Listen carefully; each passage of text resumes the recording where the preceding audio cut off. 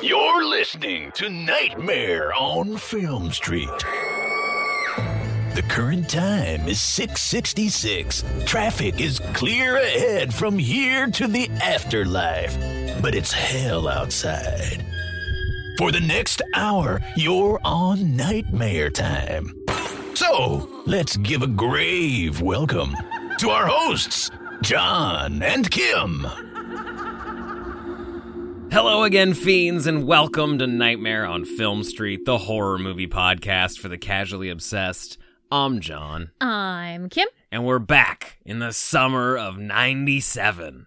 The fucking summer that gave us two iconic Nicolas Cage movies, and we're here to talk about the second one. The first last week was Face Off, a masterpiece of gun fu, and here today we're talking about Con Air.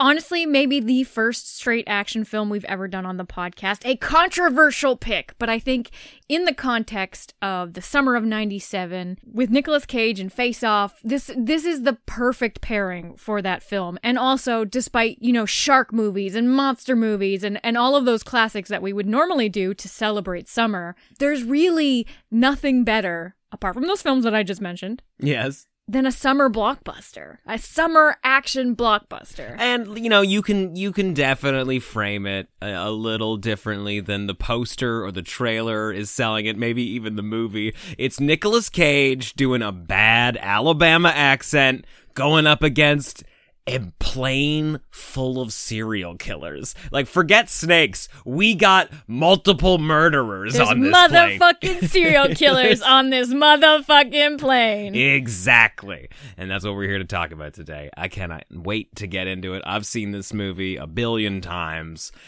I could have recorded this podcast without rewatching the movie, but, it's always good to go into it with some fresh eyes. Kim, before we get started, 3 good things about Con Air.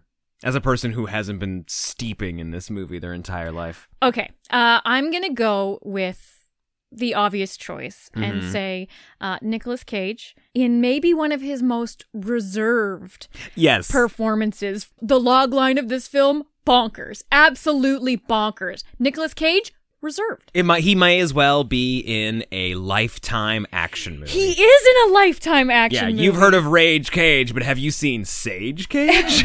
This is the most morally uncorruptible Cage we have ever seen. He is on the green side of good. Yes. And also, his hairstyle, inspired. He looks like Chad Kroeger from Nickelback. Okay, yeah. Number 2 could probably just be that we got an incredible cast of characters. An ensemble of goodies. Oh my god. And people that you see pop up in some of your favorite horror movies. We've even got Danny Trejo in one of the darker roles that he's probably ever done. Danny Trejo. Holy shit. Steve Buscemi is a serial killer that makes, Ted Bundy and Jeffrey Dahmer look like ice cream salesmen. Yeah, the combination of Danny Trejo and Steve Buscemi's characters are what make this a valid choice for Nightmare on Film Street. And, John Malkovich in an early villain role. John Malkovich, of course! Not his first villain role, but definitely the role that I think, proved to the world that this dude could do sadistic motherfuckers. And, of course, Ving Rhames just fucking killing it. Everybody needs some muscle, and he's got such personality. What's our number 3? Our number 3, we're gonna go top level. We're gonna go really high with this. Okay. The fucking title. The fucking title of this movie is inspired. You just like Con Air. I think it's so fucking great, and they mentioned it in the movie a ton of times. I love that. Welcome to Con Air, gentlemen. It's super cheesy, but I love it. They used the logo from the plane for the logo of the movie. The title card comes up, it's Con Air, and then you see it again on the plane, but it says Jailbird this time. That was actually one of the original titles for the film. Oh, that would have been cool. Which, when you think about it, the metaphor is still there. Jailbird. Yes. It's a plane heist movie. It works. But Con Air is just so fucking corporate and fun and kitsch, and I love it. Do you think somebody wrote this movie while blow drying their hair in a hotel bathroom? Sure. You've never seen a Con Air. Con Air. Oh, yeah. Anyway, those are just three good things. Bad joke.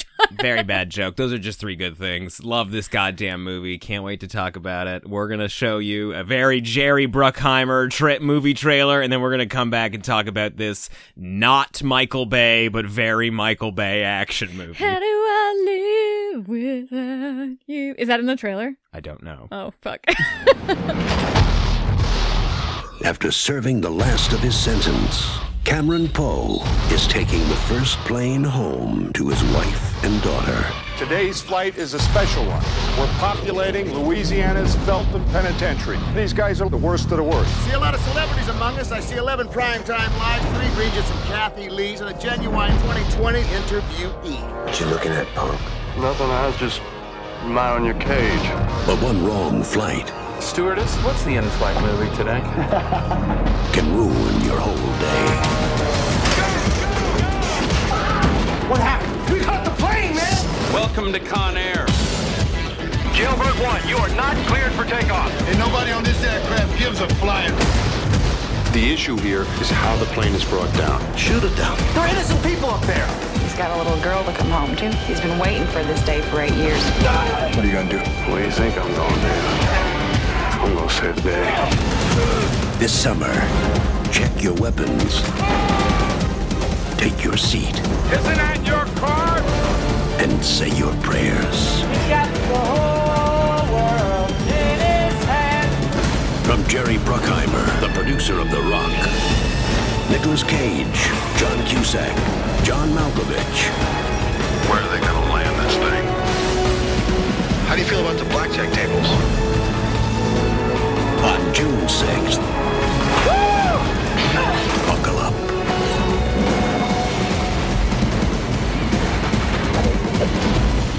Con Air. Directed by Simon West. Thank you, and have a pleasant flight. Con Air is currently sitting at a 6.9 out of 10 on IMDb, 58% on Rotten Tomatoes, Incorrect. and a 3.4 out of 5 on Letterboxd. Correct. Yeah, no, that's closer. I still think we could reach some bigger heights, but that's fine. That's fine. Yeah, no, this movie, as I mentioned, directed by Simon West, who, Kim, I think you'll appreciate, also directed Tomb Raider. Oh, I love Tomb Raider. Yeah. He also directed the Never Gonna Give You Up music video. Did he? Yes, he Wow. did. Most importantly, though, movies produced by Jerry Bruckheimer, who's done so many fucking great action movies, including like all the 90s Michael Bay movies. He did Gone in 60 Seconds. Jerry Bruckheimer, one of the best producers we've ever had. Not a producer we've really had a chance to talk about much on this podcast, but somebody whose work you're definitely familiar with. I mean, like, he's, responsible for Top Gun. He's responsible for Pirates of the Caribbean. This motherfucker makes movies. I wonder what his smallest budget film is. Smallest budget film? I mean, looking at this, hell, it might be Thief, that Michael Mann movie. That probably didn't have a whole ton of money way back in the day. I'm not familiar with that film. Is it good? Yeah, it's great. James Caan is a thief. He breaks into vaults and stuff. This sounds familiar. Yeah, James Caan. You don't remember seeing this? They build like a gigantic 30-foot rod that they use to burn through the lock of this fucking giant vault that they're getting into. And it's like he's gonna do one last big score before he's gonna retire. And then he gets involved with the mob, and the mob's just like, "Oh, you thought it was one last job? You're ours forever." The mob's always like that. Yeah, you can never get away from the mob. I've described half of mob movies. But I do really love a heist movie. A Vault Crack is... Yeah, and it is, what's funny is I don't know that I ever necessarily think of Con Air as being a heist movie, but when you said it, like, hell yeah, it is. It's just you don't... They're heisting their lives! They're heisting their lives. You don't necessarily see them planning the heist, which is always, well, one, how you know you're in a heist movie, but usually my favorite part of the heist is the hour and 20-minute build-up to the 10-minute heist. But yeah, like, we basically just introduce a shit ton of killer characters. See, that's traditional to a heist movie. Heist movies always have and you got a dossier on everybody. A personality of characters. Like, here's our hacker girl with the cool hair. Here's this person who's like really good at listening to vaults unlock. You need that person. Yeah, and here's our contortionist who can hide in the smallest box you could find. She's gonna do a laser thing later. It's gonna be exciting. This is Doug. He's really good at ordering pizzas. You know, Doug's basically just the getaway guy, the gopher who gets everybody coffee. The comedic relief. Yeah, but he has a skateboard in the heist planning warehouse, and you're like, why does he have that here? Yes, it's perfect. In this movie, that character, well, not that character, but the person who's introducing us to everybody is John Cusack, who's a U.S. Marshal who handles the, honestly, dozen plane flights. We transport 150 passengers a year annually with the jailbirds. Like, that's not very many people. No, that's like 3 flights. But he's the guy that oversees this entire operation. And is in this movie a surprising amount of time. Are you upset about that? I could care for less John Cusack. Ooh, you and I differ on that. I just want to be on the plane the whole time. I don't want them to do nothing else but be on that plane. John Cusack's like the he's like the Walter Matthau in this movie of like taking Pelham 123, just like the guy that we talk to only on the radio, or the cop in Die Hard that Bruce Willis is talking to throughout the whole movie. Like they've built a relationship and a rapport, but they've never met each other. Yeah, and then when they finally do, he's like, I met your daughter. Like, you met my daughter? Was she beautiful? Sure. They've got a DEA agent that they're sneaking onto this plane with all of these criminals, and that's how we're introducing every bad motherfucker that's climbing aboard. They're giving them the rundown on Cyrus the Virus, played by John Malkovich, who's done everything from kidnapping to extortion to murder. He's 39 years old, and he's been in jail for 25 years of those. Wow, he did a lot in that's his a lot early of time. years. And then also got 2 degrees while behind bars. Good for him. Just became a smarter, sassier bad guy. I was like, except he used them for more badness. We've got Diamond Dog, played by Ving Rhames, who's like a black revolutionary who's basically just in jail for like killing a bunch of white politicians, who's also written a few books behind prison and has been interviewed by Geraldo Rivera, we're told. He's a cool character. He's definitely like the most dangerous person on the plane, because you also get the sense that as soon as the movie's over, he's going to kill everybody and be the last man standing. I feel like he's the most dangerous person to be let out, because he's like passionate career criminal, whereas like I feel like John Malkovich, you have to cross him for him to kill you. Like he's got to weigh the options of whether it's advantageous for him to kill you. He creates personal vendettas. Exactly. Like I feel like John Malkovich, for the sake of not having to go back to jail, would probably lay pretty low. Probably. Ving Rhames is a man with a plan who's gonna get a team together and put a bomb somewhere. Yeah, and Danny Trejo. Please never let out Danny Trejo. Danny Trejo, man, he's fucked. What's his name's Johnny Rose, right? Johnny 23. Johnny 23, who is in jail for the violent rape of at least 23 women. He's got a tattooed rose for every single one of his ladies, he says. And he's like, they'd call me Johnny 500 if they knew the truth. He's fucked. His whole thing in this movie is that he just wants to rape the female guard that they've got handcuffed. Honestly, after we watched the film, I had to go to his Instagram and like refresh myself. Just like of how nice a man Danny Trejo is. Danny Trejo and like his tacos and his like adopted dogs. Yes. And just like that time he saved a dude from a car accident. What a nice man. I mean, there's a whole bunch of other people. Like there's I can't remember his name now. Is it Billy Bishop? Is that the name? The dude who's like, he caught his wife cheating on him and he didn't kill her or her lover. He just drove across town, killed her parents, her sister, her dog. Like, it's just like a crazy motherfucker. But Steve Buscemi, man of the hour, late to the game, comes late in arrival, but steals the show halfway through the movie. He's like, you think Hannibal Lecter's all chained up in Silence of the Lambs? This guy, you'd think, is a human bomb. He's basically strapped to this 500-pound metal chair. He's got leather straps all over him, so he can't move a finger. And then they put him onto the plane, and everybody's terrified of him. Okay, this is a good part here to segue to my horror movie theory of Con Air. And I think you're going to appreciate this. Audiences, I think you're going to appreciate this. One last little quick thing, you know, we've also got Nicolas Cage, who has just been paroled and is waiting to go home to see his wife and daughter. We can talk about him in a minute. So in the film, most of the like severe criminals, basically anybody who's committed murder, are in little like prison cages on this aircraft. Yeah. Kind of like the ghosts in 13 fucking ghosts. So it's these are the 13 ghosts before they all died. Yes, well, no, like they're like all being let out one by one onto the plane to cause havoc and basically kill anybody good on board.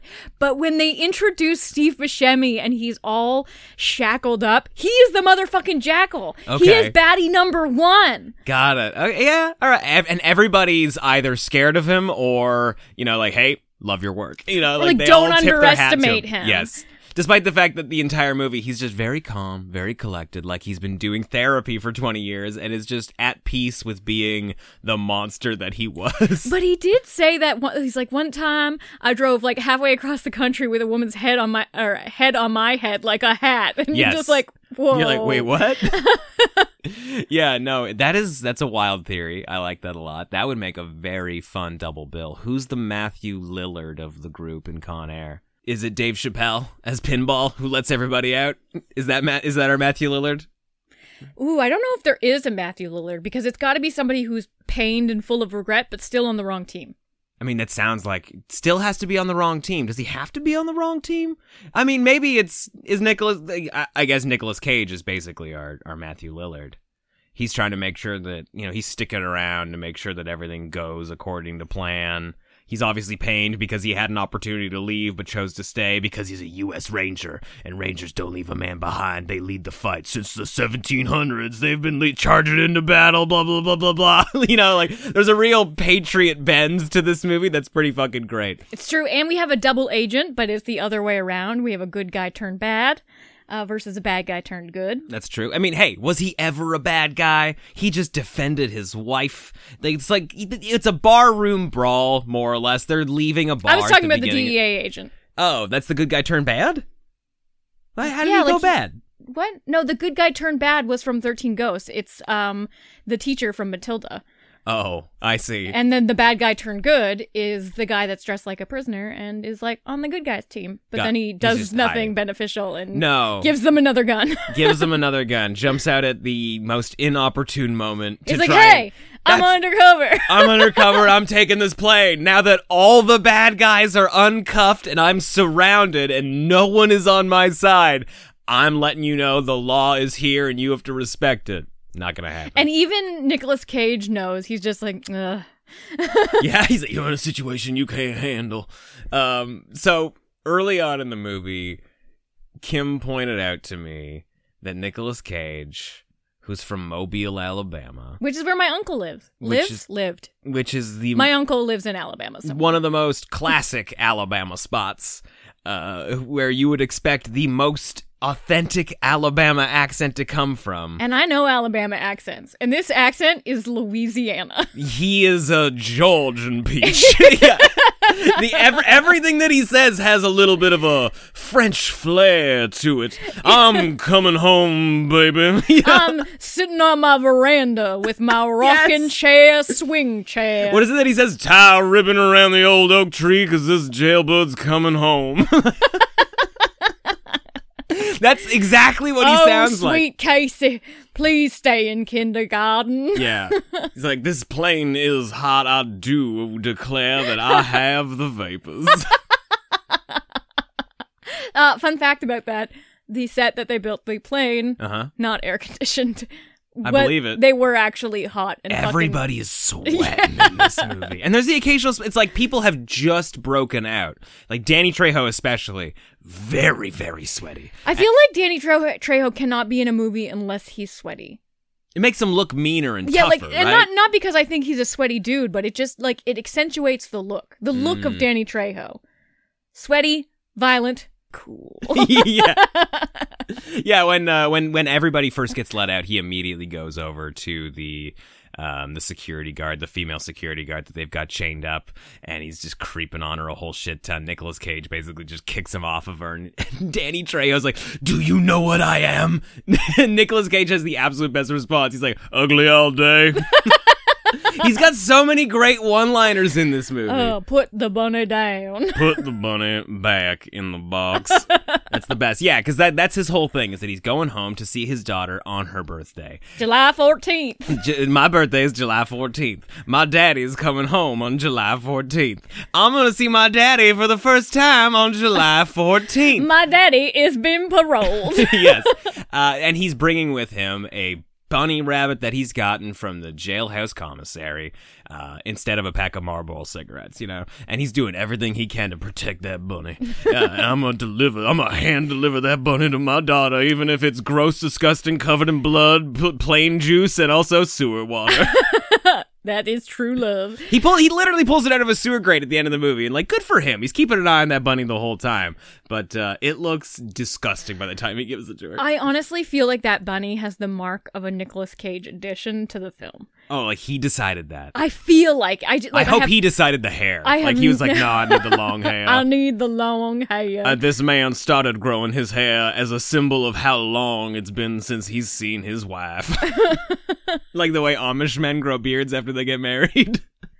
It's weird, though. We should highlight the fact that it is weird that he has not seen his daughter yet. He refuses to let her come to the prison. I get it. You're a good guy who's been smacked with the strong arm of the law. I don't want my baby's first memories of her daddy to be in a jailhouse meeting room with home-baked cookies and lovelorn men. Is that what he says? The home-baked cookies sound nice. It's probably it's the secret drug swaps that I would be concerned about. Yeah. All the secret hand jobs under the tables, You're in prison for 8 years. Pride is out the window. Let your daughter fucking meet you. And honestly, he's a military man. I feel like he would have an easier time in prison. He got probably second-degree murder in self-defense, something. The guards, don't you think they would be like, you can have the trailer? No, I don't think so. I think the guards don't give a fuck about anybody that's in there. They're just like, fuck you, you're a piece of shit, and I get to control you. But you serve for our country. Yeah, at least in movies. I'm sure there's nice prison guards out there and all, but by and large, prisons don't exactly seem like a system built for giving anyone humanity. But the funny thing to what you're saying here, though, is that because he was a ranger, they threw the book at him even more in the movie. The whole idea at the beginning is look, you right, because they're you're a weapon of mass destruction. You're a weapon as a U.S. Ranger. You're a weapon of mass destruction. That is what Kim Jong said. Guns to other people. Yeah, these guys who have been creeping on his wife the whole time that he's been out in Ranger Training Academy. She's listening to this song on repeat in the jukebox. It's driving them fucking crazy. It's driving me fucking crazy. That's probably why you keep singing it. I've been singing it for 4 days. They corner them in the parking lot on the way out. They want to beat the shit out of him just because they hate him. Because plot. Because plot. And yeah, one guy pulls out a knife and then he does that, that thing where you jam your fucking, palm into a dude's nose and shove his fucking nose bone up into his brain like a bullet. I don't know if that really works. It happens in movies a lot. It's a good kill. Yeah. Instantaneous. And also it was raining. It was classy. And based on recommendations from his lawyer, he pleads guilty to try and get a reduced sentence. I will not plead guilty to murder. But then he does. And the judge is literally like, hey, so you pled guilty and you are a U.S. Ranger, which makes you more dangerous. And because of that, we're giving you 7 to 10. He does his time politely. He does a whole bunch. He works out a lot in his cell. He learns how to do origami. Makes best friends with a diabetic dude, and who only really holds him down when he comes to Con Air. What are you talking about? He's there. He's been apparently looking after him the whole time he's in jail. I don't believe that. I mean, he's been getting him the good books, so I believe it. Well, I mean, it says that he keeps saying that Nicolas Cage is the one that's been looking after him while he's in jail. I don't know, just because he could do some push-ups and he occasionally gets a fun little baked treat or whatever from his wife that he shares with him. Yeah, they're best buds. He's very diabetic. The first person Ving Rhames kills when he gets let out is the medic who was there trying to give this dude his insulin, and now they're without a syringe, but they do have a small bottle of insulin, and half the movie is Nicolas Cage trying to find a syringe for this dude so he doesn't die. Okay, but looking at this movie selfishly, like a convict would. Okay. He has multiple, he's got a couple opportunities where he could leave the plane, but he doesn't because his friend needs insulin. He tries to leave the plane to get his friend the medical help that he needs and alert the authorities when they are transferring prisoners at a second stop. They pick him up I don't know, somewhere in the middle of America, and then they're going to Carson City. And at Carson City, 6 guys get off, 10 guys get on. He tries to be one of those 6 guys going off, but when he finds out, because his plan is that he's just going to start hollering as soon as he gets off the plane, and, you know, the plane won't leave the tarmac. Everybody, the U.S. Marshals will be alerted to what's going on. People will go back to prison, and this guy's going to get his insulin. He saves the day is the idea. But when he discovers that they're going to gag everybody with duct tape so that way they can't talk, that's when he decides to stay. Like, he was going to leave. He was going to take that opportunity, but it was a bullshit opportunity. And his buddy would have died. The female guard, all of the other guards would have died. And, See? Too honorable. Yeah, but he's a U.S. Marshal, Kim, or a U.S. Ranger. He's gotta lead the fight. He never leaves a man behind. He's still, despite being incarcerated and probably stripped of any military honor that he's ever been given. Yeah, you'd think he would not be so patriotic at this point. But it's a fight that it's a code of honor and a fight that he's been living his entire life. Fight that he's been fighting his entire life. He's lawful good. He's a fucking hero. I did kind of want to go through and align all of the prisoners, but I don't know if you'd be into that. A line? Sure, go for it. No, I'll go get her a drink. You tell us what fucking Harry Potter house they're in, and when I get back, we can continue the conversation. Stop. I don't know, man. Most of them are chaotic evil, aren't they? Yeah. Except Ving Rhames. Man, that first fucking person he kills is brutal. He's evil. They don't have any weapons at this point. All he's got is the handcuffs that he's just picked with a little like nail that they've sort of hidden in their palms, and he just starts gouging this dude's throat out with the handcuffs. It's fucking gnarly. I mean, it is an action movie, so it's not like Seven. You know, we're not like really seeing it happen or anything, but the implication is bad. One thing I will say about the swappy swap before we get too far away from it, swap, where they swapped out prisoners for other prisoners. Oh, okay, sure. When Nicolas Cage decides not to get on, he does a really smart thing. Like, he's going to the guard that they have, dressed up like a prisoner and gagged and whatever. And he's like, "Where's my picture you took from me?"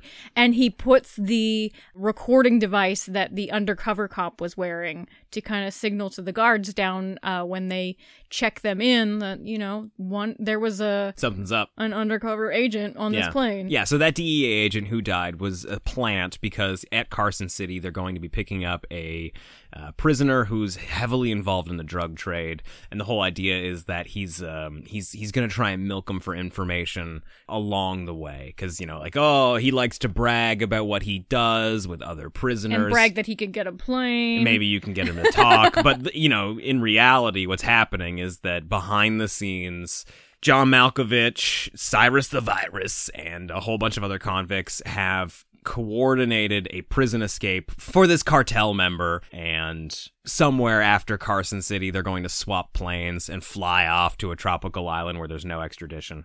I think the only prisoners that are involved in this heist, everybody else is kind of like Good Luck Chuck. John Malkovich, Cyrus the Virus, Pinball, Dave Chappelle. Yes, who sets a fire at the very beginning as a distraction and is responsible for getting Ving Rhames and John Malkovich out of their cages. Honestly, dies way too soon. He is how do you kill the comedic relief that early? He's so good.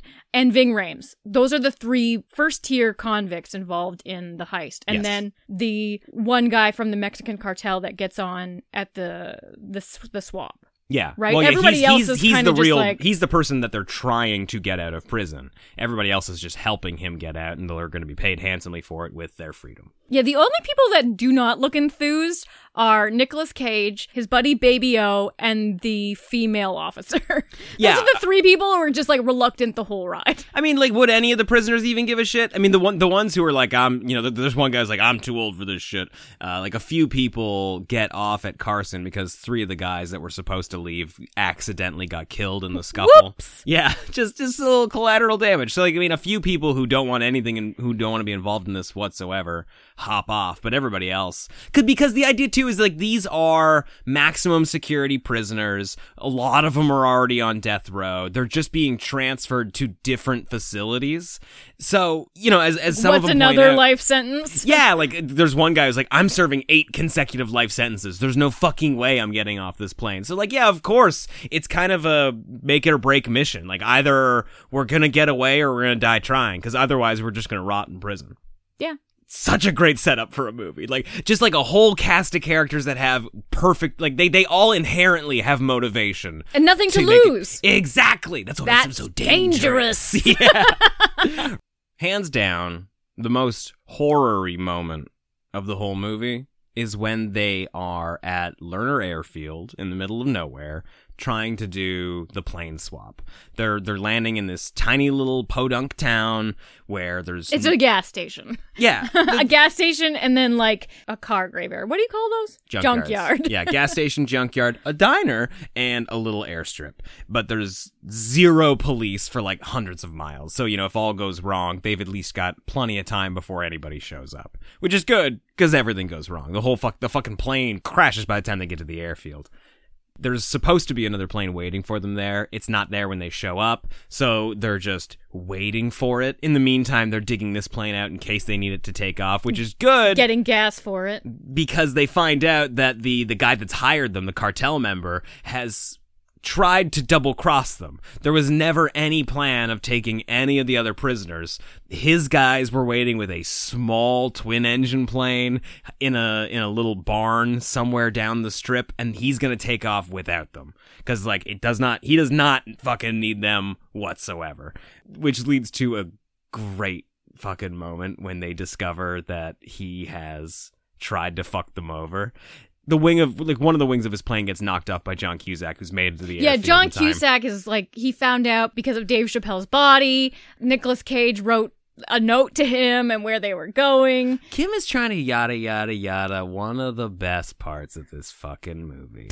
One point, John Cusack gets in a bulldozer to, like, stop something that the bad guys are doing, and nobody questions, like, hey, wait, who is in the motherfucking bulldozer? I think they just think the bulldozer failed, or they were a little too distracted at their salvation, the plane they were waiting for, disappearing. Yeah, he knocks off the rudder, or one of the wings, or whatever, with the bulldozer arm. Plane crashes. There's gas everywhere at the gas station. And Cyrus the Virus says sayonara and throws a fucking cigarette at this guy and engulfs him in flames. No, what happens is the guy's like, sigh, and he's like, anara. I thought it was too hard to try and explain on a podcast. It was great. I love it. Great in the worst top ways. Yeah, no, it's awful. It's perfect. It's what you want when you go to the movies. Yeah, no, in the middle there, like, John Cusack figures out where they're going because they've, you know, in the swap, they've gotten a new pilot whose name is Swamp Thing, which is rad. Love it. Just a fucking redneck dude who knows how to wire stuff together. They take the transponder, they hide it in a tourist plane, so they're, you know, following a completely different plane when they take off from the airfield. But because no one knows where they're going, Nicolas Cage knows that he needs to send a message to John Cusack. They find Pinball's body caught up in the landing gear, which is slowing them down. So R.I.P. R.I.P. Pinball. When they are trying to get his body out, he writes the U.S. Marshal's name, John Cusack's name, where they're going. I believe I covered this. Kicks the body out.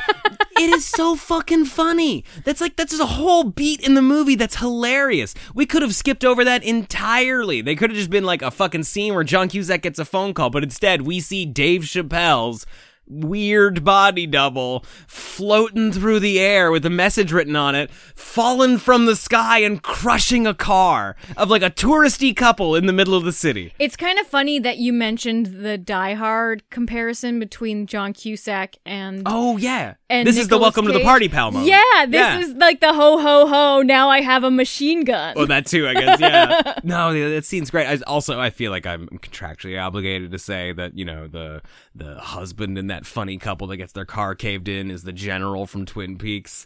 Are you contractually obligated? By me? By myself. Yeah, no, it's just fun. I mean, we're talking about a non-horror movie on a horror podcast. Let's at least talk about all the horror, you know, connections that we can find. I feel like I saved us with that 13 Ghosts reference. Yeah, no, that was real good. Steve Buscemi, though, definitely owns the biggest horror moment of the entire movie. Yes! When they are at Lerner Airfield and they're digging the plane out, they're getting gas for it, they're halted, like nothing's happening. So a lot of them are just going around exploring the area. And this is the one guy you don't want to let your eyes off of. He wanders out and has a little creepy tea party with a very young girl. Who's just, hanging out completely alone, and you're like, what the fuck? Yeah, I think they're in an empty pool, right? In a trailer park somewhere. She's got dirt all over her face, but she's got Barbies and a tea set, and they're singing gospel songs. And the lens is a little askew. It's different. He's staring at her in a weird way. He's talking about how he's sick, but like in the head. And then the next shot you see, when he's back on the plane, he's holding the Barbie doll, and there's a broken teacup where they were hanging out having a good time, and all implication is that he murdered this little girl. Yeah, they deliberately do not end that scene for the audience. It's great. I mean, as the plane takes off, after they've killed a whole bunch of DEA agents that have shown up in like one of the coolest junkyard gunfights ever, Nicolas Cage is like diving through fucking windows and doors and shit as bombs are going off. He looks hella cool the whole time, but still very, nice for moms. We finally see the nice little girl. Nice for mom. I don't know how else to describe him in this movie. They really soften the edges on the Rage Cage. My favorite shot of Nicolas Cage is in this moment, and they're shooting at like golden hour. Okay. Like 6:15 p.m. Mm-hmm. And Nicolas Cage's long hair is blowing in the wind. It's right when Is this when he's running from the explosion? No, it's right when I'm not sure if it's Cyrus is about to like assassinate 3 dudes. Oh, this is yes. And he's like Diamond Dog's gonna kill a bunch of police. And he's like, don't do it. And his hair is just like luminous, and there's so much like good light on him, but so much so that like it looks like a green screen, but I don't think it is. I don't think so either. It is so separate from the rest of the movie and the rest of the film's lighting and color palette. You're like, this didn't go, but they had to put it in because Nicolas Cage looked so majestic. Well, it's like they caught a fucking unicorn in the distance, and they were like, doesn't go with this movie, but we gotta put it in. We gotta have it.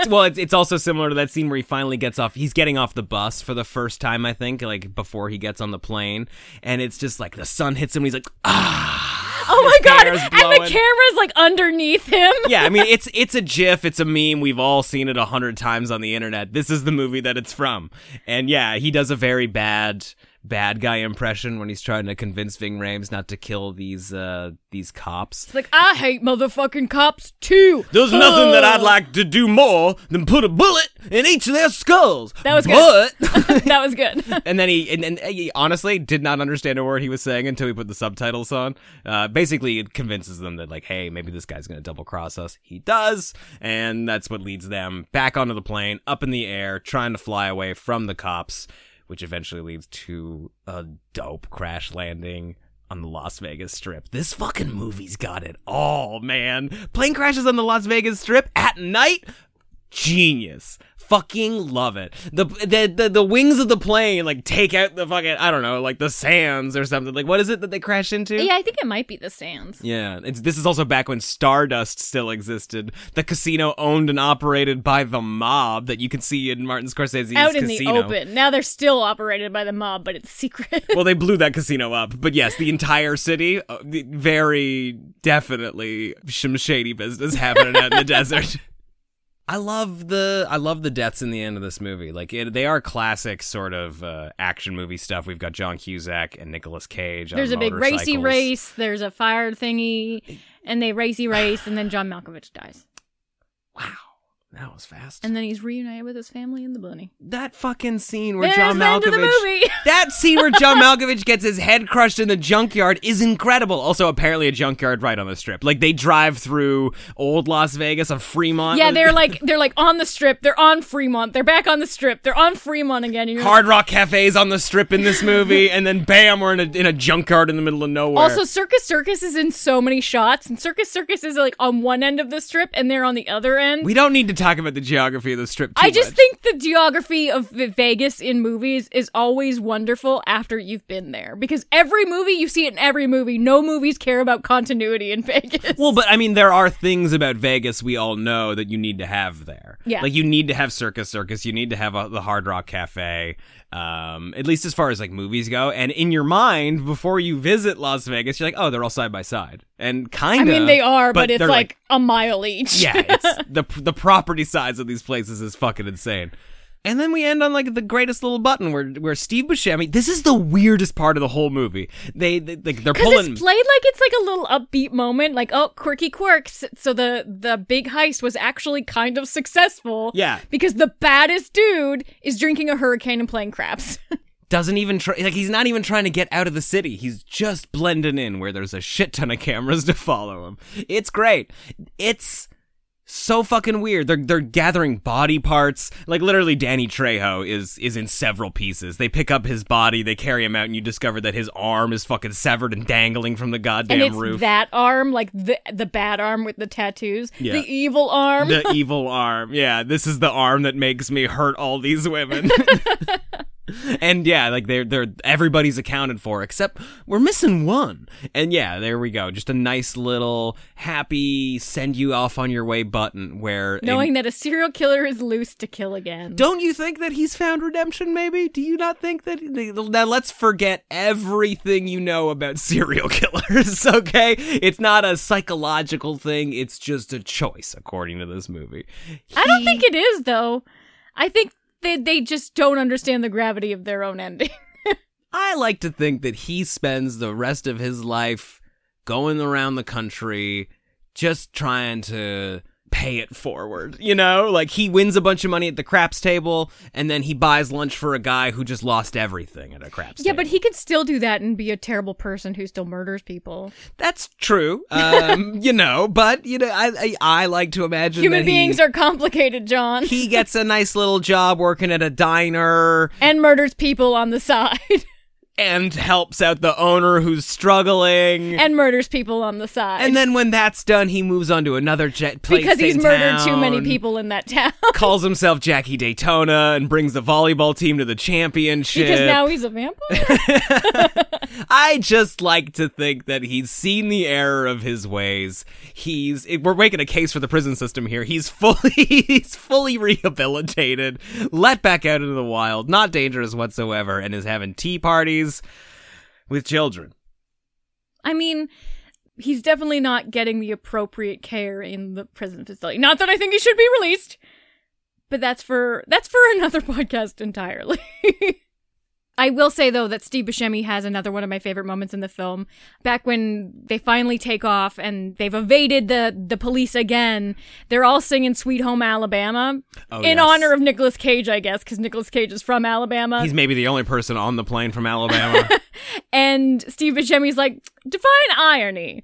A bunch of convicts singing a song on a plane performed by people who died in a plane crash. Yes, yeah, which is very funny. But I mean, like, I don't know, like Sweet Home Alabama, at least as far as movies go, definitely like the rebel song, like, the underdogs won again. And a song that we've all heard a million times, but is also used over the closing credits of the movie. But I think that's a kind of a great way to look at the film in that line, because the film itself is presented kind of light and fun, and like, there are really high stakes. There are a bunch of murderers who are potentially gonna, like, be freed. Mm-hmm. But the film never feels dark, but it has so many dark elements, and that's why I think that Sweet Home Alabama moment really mirrors when Steve Buscemi is free at the end of the movie, because that's kind of the weird light and dark irony of it all. That scene is played funny, it's played like a little nod at the end. You're almost happy he got out. But it's fucking dark. Yeah. Like, the undertones are dark. That is what is so great about certain summer blockbuster movies. They don't have to make logical sense. They just have to fucking feel great to watch. Like, what a great time this movie was. Same goes for Face Off. Though these are movies that you just have a ball watching, despite the implications, despite the undertones, despite what they imply about humanity and just about things that we're capable of. It's movies have, especially summer movies, have an incredible way of taking characters that you should absolutely hate and despise and care for, or at least hold hands with while you go along on a weird journey through the sky across America. Everybody in this movie except Nicolas Cage, I mean, and arguably, I guess, Baby-O, are bad people. Almost everybody in this movie is bad, including some of the good guys. Like the DEA agent, truly an evil person in the movie, is willing to just shoot down the plane full of a bunch of innocent people along with convicts just because they killed a guy that he put in a dangerous situation. Yeah, like he's the guy that made a bad decision in that train track analogy. Yeah, but it's a movie that's just got such a great scenario and a great building of elements that you just want to see some shit explode and have a good time. It's true, because most way through the movie, like, not until the end, you don't want John Malkovich to get caught. This is like a really fun scenario. Yeah, the idea that they're going to get out, you're like, oh, I love seeing people pull off a plan. Like, actually do the impossible. Like, they're bad, but they're crafty. Yes, yeah, like, they are met with so many obstacles and they overcome them constantly, and you're just like, gotta admit, that was a smart move. Good on you. Don't like that you killed that person, but I mean, it's a movie, so it doesn't fucking matter. Yeah, no, this movie, Con Air, such a great time. Definitely the weirdest movie we've covered on this podcast, just based on what this podcast is, but always happy to talk about Nicolas Cage at any opportunity. And just a dope summer watch. Yeah. And a great pairing for Face Off. How are you going to rate Con Air, Kim? I'm going to give it a 3.5 out of 4. I'm also giving it a 3.5 out of 4. Maybe a 3.75, but it always feels like a cheat to split a rating in half. So 3.5, it's a hell of a good time. Yeah, honestly, if the whole movie was on the plane, I think I would have been 4. The plane looks great. Yeah, like, I just love like a one setting movie. Yeah, and I think it would have worked for this only because I don't care for John Cusack's character. He's stealing Nicolas Cage's shine. I like John Cusack, and I think he's wearing a nice, smart cotton suit throughout the whole movie. It's and he steals that dude's car. It's really fun. Anyway, that's just our opinion on Con Air. Let us know what you thought of these blockbuster classics from the summer of 1997. Hit us up on Twitter at NOFS Podcast or in the Nightmare on Film Street Discord at nofspodcast.com/Discord. Also, a fun question that I want to put out to you guys. Name another film that is not of the horror genre that you think would be perfect for a Nightmare on Film Street episode. Oh, yeah. Anything that we absolutely shouldn't cover, but we could. Face Off and Con Air are perfect examples of that, right? Like, they are action movies through and through, but they have this dark streak in the middle of them that is just like, if you watch this on a double bill with a horror movie, it would totally fit.